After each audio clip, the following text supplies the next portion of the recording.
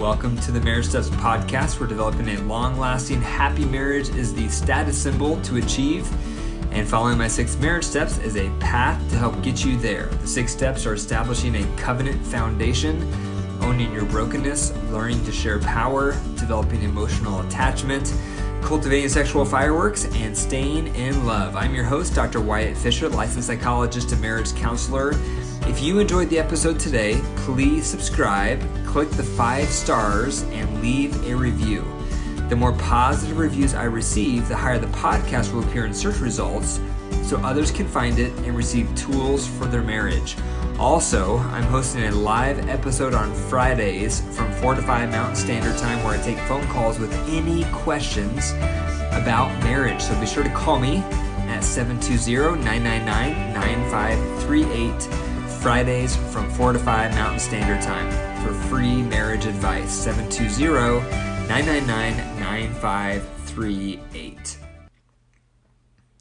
So today we're doing something special. I am interviewing my first couple who was on the brink of divorce and now they are back in love. And I'm sharing this as inspiration for all of you listening to this. So I hope you enjoy. Yeah, Dr. Fisher, we've been married 4.5 years now. Okay. And what's the history for you guys of your marriage regarding its highs and low moments? And you can include your dating life before marriage if you want, but just from like the start till now, what's been your high and low moments? Okay. Well, for me, the low point in our marriage was early last year when I was working nights and I wasn't around to help Meryl care for our daughter, who's a toddler. So I think that was pretty tough on our marriage. Meryl, what was the low point for you? I think for me, right after we got married was a challenge for me because we didn't have a lot of good direction as far as Rob's career, and we ended up moving across the country to a state and a city where we didn't know anybody so that Rob could go to school full time. We were really tight on money. We immediately got pregnant with our daughter, and it was just a really challenging first 2 years of marriage for us. And then, just like Rob said, last year was a challenge as well with Rob working nights. It was just hard to see him and connect with him when we had a completely opposite schedules. And I was working full-time as well, so it felt like the workload balance was really off kilter. So it was a challenging time for us. Sounds like it. Sounds like you guys Yeah. Go ahead, Rob. Oh, sorry. Yeah, the high point, I think, was just recently. We made a lot of changes here. We moved to a larger town. I landed a more fulfilling job that happened to be on the day shift. So not only is that a better fit for me, but on my days off, I'm awake during the day and I can help Meryl with things around the house and watching our daughter while she works from home. Yeah. Yeah, I mean, so it sounds like the lining up your lifestyle made a huge difference for you guys. It did make a huge difference. Although we definitely had some help from the marriage refresh and counseling to get us on the right track in terms of communication and helping, just learning about love buckets and that kind of thing was also huge for us. Sure. So when you guys were in your low season, what did that do to you guys individually, and what did it do to your marriage? Well, there was definitely a lot more fighting. And as a result of that, the two of us didn't enjoy each other's company quite as much. Yeah, I would agree. And we didn't know how to, quote, fight in a way that was productive or even really very respectful. And so I think that was huge too in terms of what it did to our marriage. It was just it's really hard to love somebody when your fighting is not, when your disagreements are are gnarly. Yeah, you're not fighting Yeah. fire. Yeah. Yeah. So it sounds like the circumstances were tough, and then a lack of skill made things even worse, and it created a vicious cycle almost. Absolutely. Exactly. Yeah. Yeah. Okay. Anything else regarding the low moments where you just remember it? Any other ways that it kind of tainted your image of each other, your experience in the marriage? Anything else around the low times? Well, so I think that's it for us together. But me individually, I was in a tough spot, like I mentioned, with my job. But I was also socially isolated, working the night shift. Nobody was awake to hang out with when I was, and it was tough to make friends. And I was also using a whole lot of caffeine, to stay awake during the night and then sleep during the day.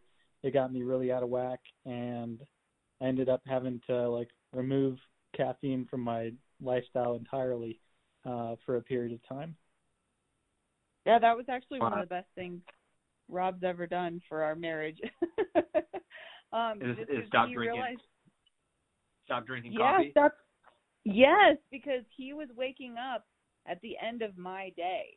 And so before his caffeine would kick in, I would be exhausted, just, long day, and he would be just waking up. So we always had these really challenging moments right before Rob's caffeine kicked in, and then he turned into the nicest guy in the world.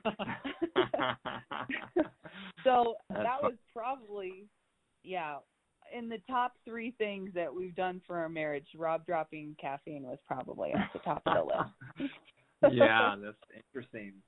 Well, it definitely shows again. I mean, when couples, when their lifestyle and their work habits don't line up, it's so hard to sustain a relationship as it is. And especially if you're not having any time together, because whether couples are traveling or they live out of state from one another, or in your situation, you're working night shifts and someone else is working day shifts.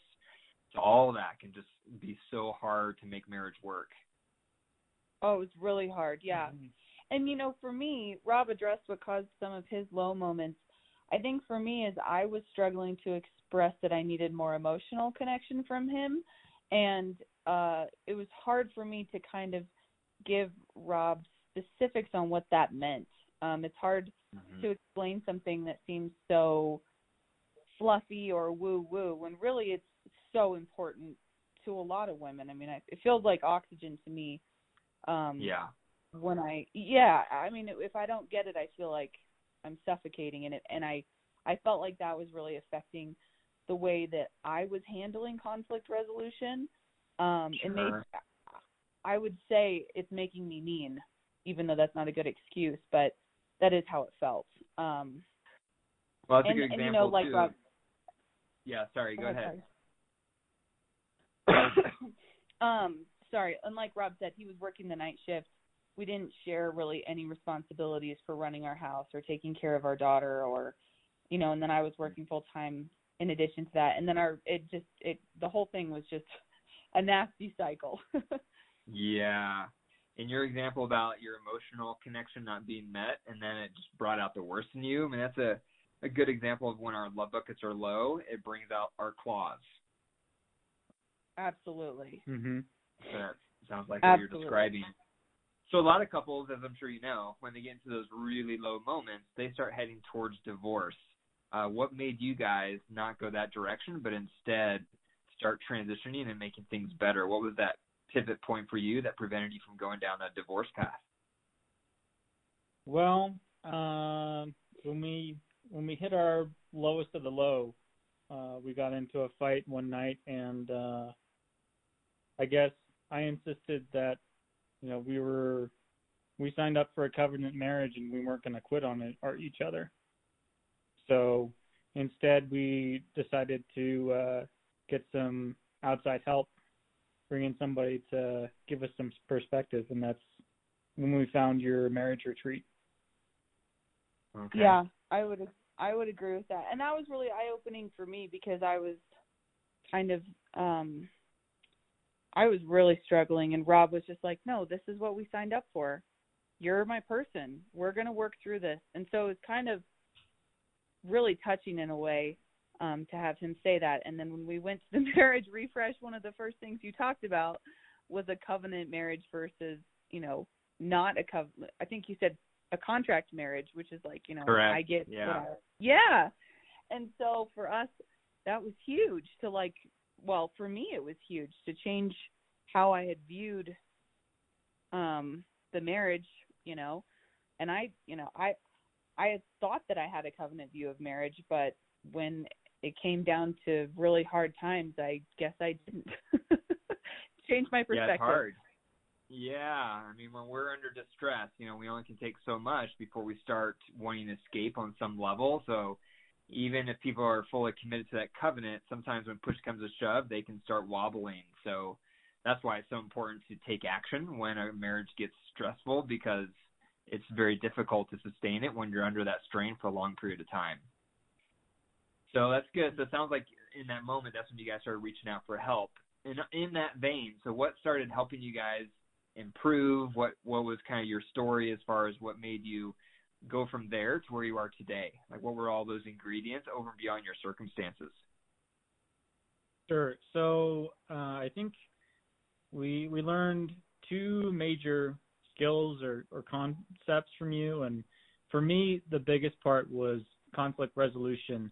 In my upbringing, my family tends to avoid conflicts. And then in Meryl's family, people tend to be rather explosive and confrontational, maybe overly so.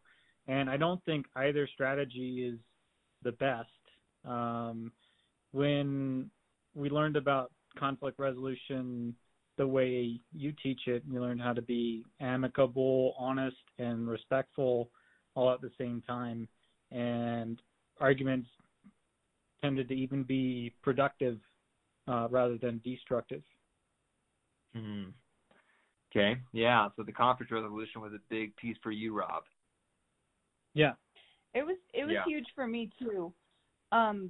Because I am so confrontational. There was a couple times when we were in counseling with you that we would rehash a fight that had happened.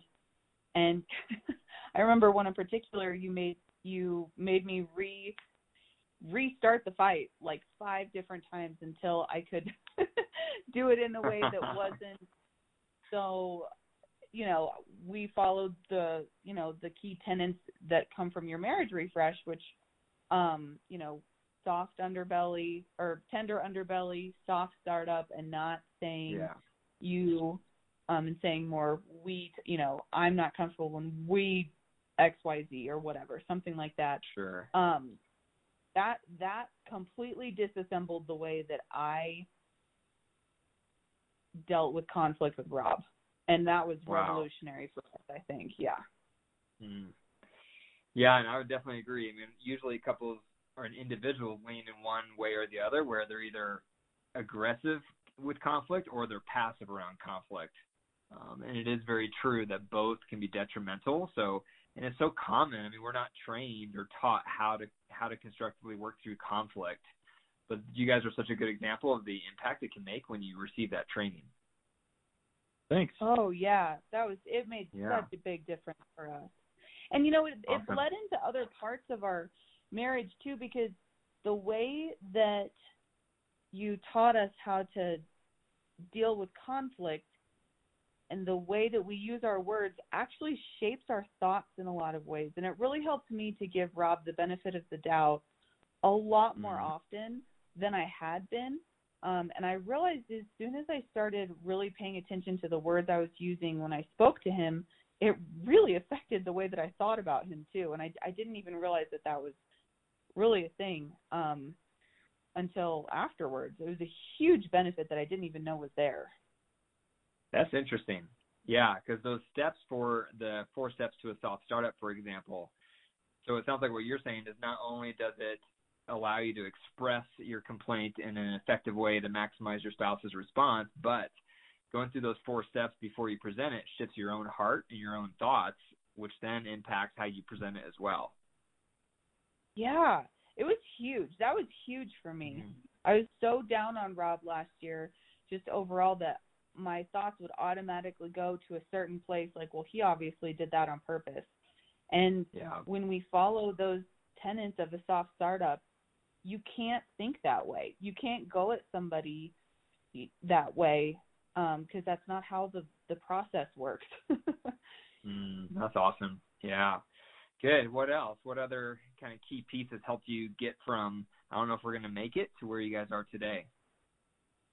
I think the love buckets was huge also for us because it gave us a very tangible and articulate way to express where we were struggling individually. So we were able to go through the practice at the marriage refresh, and we still use this today. What are our top 3 love buckets? Where have we been meeting our partner's love buckets? And then really be honest about where they've been meeting ours. And then talk about how can we bump that up a number by next week or 2 weeks from now when we have our next date night and we are able to go over this stuff together. That was huge for us. And also in counseling, we went through some ways. We got stuck a few times where it's like, well, I don't know how Rob can bump up his score in emotional connection. It needs to go up, but I don't know tangible ways. And so for us to have you say, okay, Rob, here's 3 ideas. This is what's really, it was, I don't know, it was really helpful to have you help me put words to something that I couldn't put words to. And it was awesome. Yeah. And me not even being an emotional person, compared to most guys probably, it was helpful to have a clear-cut strategy to follow to improve our marriage rather than relying on intuition and guesswork. Yeah, that's one thing. Those love buckets, that's one of the reasons I love it so much also, is because it moves it from just love me better to let me show you how. And right. And it's such a learning curve because you're learning, what do I need? I don't even know how to describe it yet, and I don't quite know what you need yet. And so it's this bi-directional learning curve for couples, but those who really buy into it and really invest in it and try hard, it can transform their relationship very quick. So it sounds like you guys experienced some of that benefit. Absolutely. Once we started using that regularly, we saw a huge transformation. And it even carries on, even if we aren't able to do it for a month or something. I've noticed that Rob will say something like, oh, we haven't connected much in the last couple of days. Do you want to talk for a few minutes? Or something, because he's developed a habit based on things that are really important to me. Sure. So that's awesome. That's great. Super. Yeah. So what would be your tips? So there may be, hundreds of people listening to this episode, and if they're listening to you right now and they're not quite sure if they're going to be able to make it in their marriage, or they're not quite sure how to take some steps forward, what would you encourage to them? Number 1, learn about the love buckets and talk about them with your partner, because everybody's different and everybody has different needs. And they can be changing all the time if something happens. True. Yep. Yeah. Conflict resolution skills, to your point, Dr. Fisher, like, these are skills. You have to learn how to use them, and sometimes we just aren't born knowing this stuff naturally. So I would say learn some conflict resolution skills. Awesome. And then I would say the last one is always give your partner the benefit of the doubt.